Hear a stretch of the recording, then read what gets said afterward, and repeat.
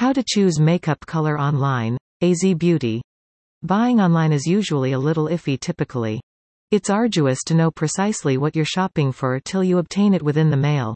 Nevertheless, it's really easy, handy and time-saving, so the advantages nearly at all times outweigh the dangers, so long as you're purchasing someplace respected, that's. On the subject of one among our makeup staples, how do you discover a basis online that's excellent for you without testing it first? To assist us out, Seattle-based makeup artist Kat St. John dishes on learn how to purchase basis online, giving us her finest ideas for profitable purchasing. 1. Figure out your skin tone. Step 1 in choosing a basis is knowing your pores and skin tone. This may aid you decide a shade of basis that's finest fitted to you. Begin with determining if you're cool or heat-toned. To figure out if you are cool or warm-toned, think about what neutral shades flatter you best, says St. John. If your skin, eyes and face look best in bright whites and stark black hues, you are cool-toned. If you look better in ivory, off-whites, creams and brown tan shades, you are warm. Take note of your hair and eye shade. They will additionally aid you resolve what your tones are. Often, folks who are cool have blue, gray or green eye color with blonde, brown or black hair.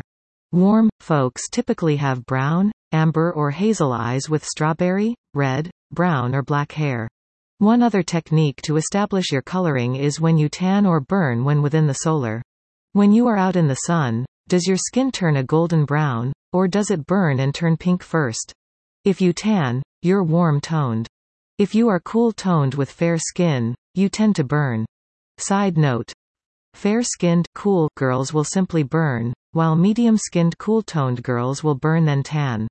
Associated. High colors for cool pores and skin tones and greatest colors for heat pores and skin tones too. Determine the type of finished look you're going for. The following step is to establish what sort of look you need. For example, a pin-up, rock-a-billy gal is more likely to go for a matte look, says St. John, while a more boho chic gal would be piling on the blush and illuminator, almost teetering on Tin Man. I love that look. 3. Find your brand. What brand speaks to you? Says St. John. Are you an artist or quirky and love sleek packaging to show off your product? Are you a vegan or cruelty-free type? Kat suggests determining what's essential so that you can embrace, or not embrace, in your makeup. We tend to surround ourselves with items that represent us and who we are. It sounds cheesy, but look for a brand that best represents you.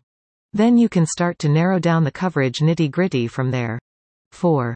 Pick your formula and coverage. This is a pretty personal decision, says St. John. Oily skin folks tend to stick with more of a matte finish and veer towards